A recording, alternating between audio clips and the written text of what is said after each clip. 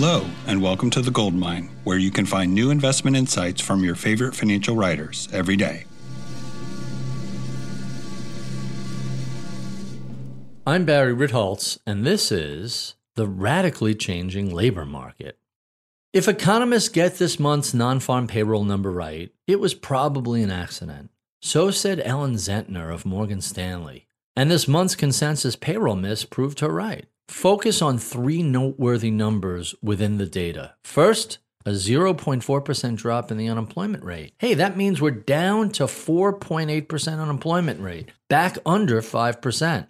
Second, wage growth. It rose in September at 4.6% annualized. That's a pretty big number. And last, 11 million unfilled job openings. If you want to know why employers have to raise their wages to attract workers, that's the answer. They can't find people to fill those slots.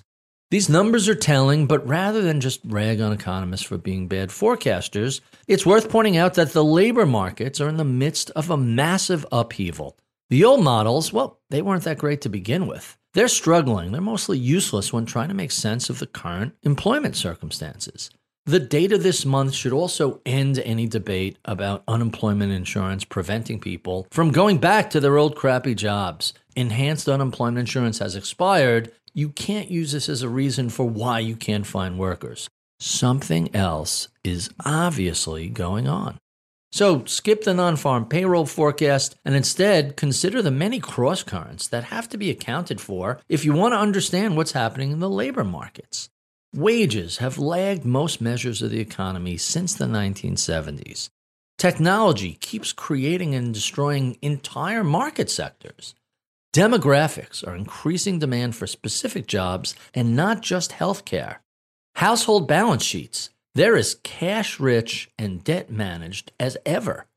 Actual wealth, in the U.S., it's at record highs.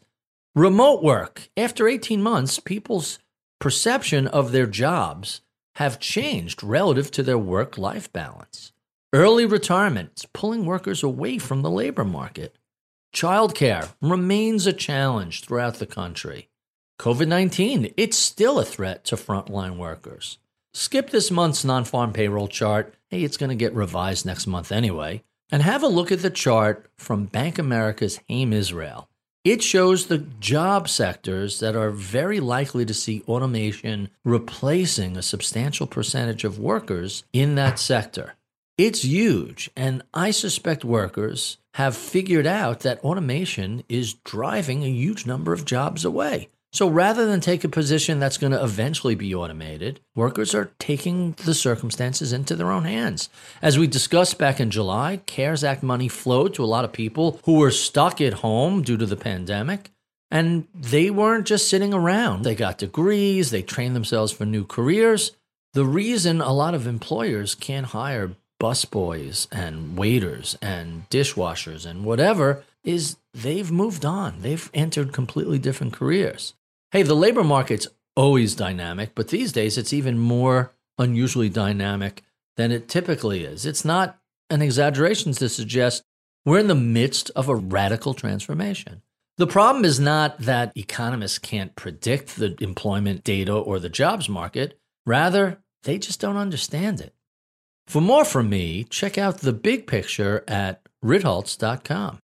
This podcast is for informational purposes only and is brought to you by Ritholtz Wealth Management. Clients of Ritholtz Wealth Management may maintain positions in the securities mentioned on this podcast. If you're new to investing, check out liftoffinvest.com to get started with us today.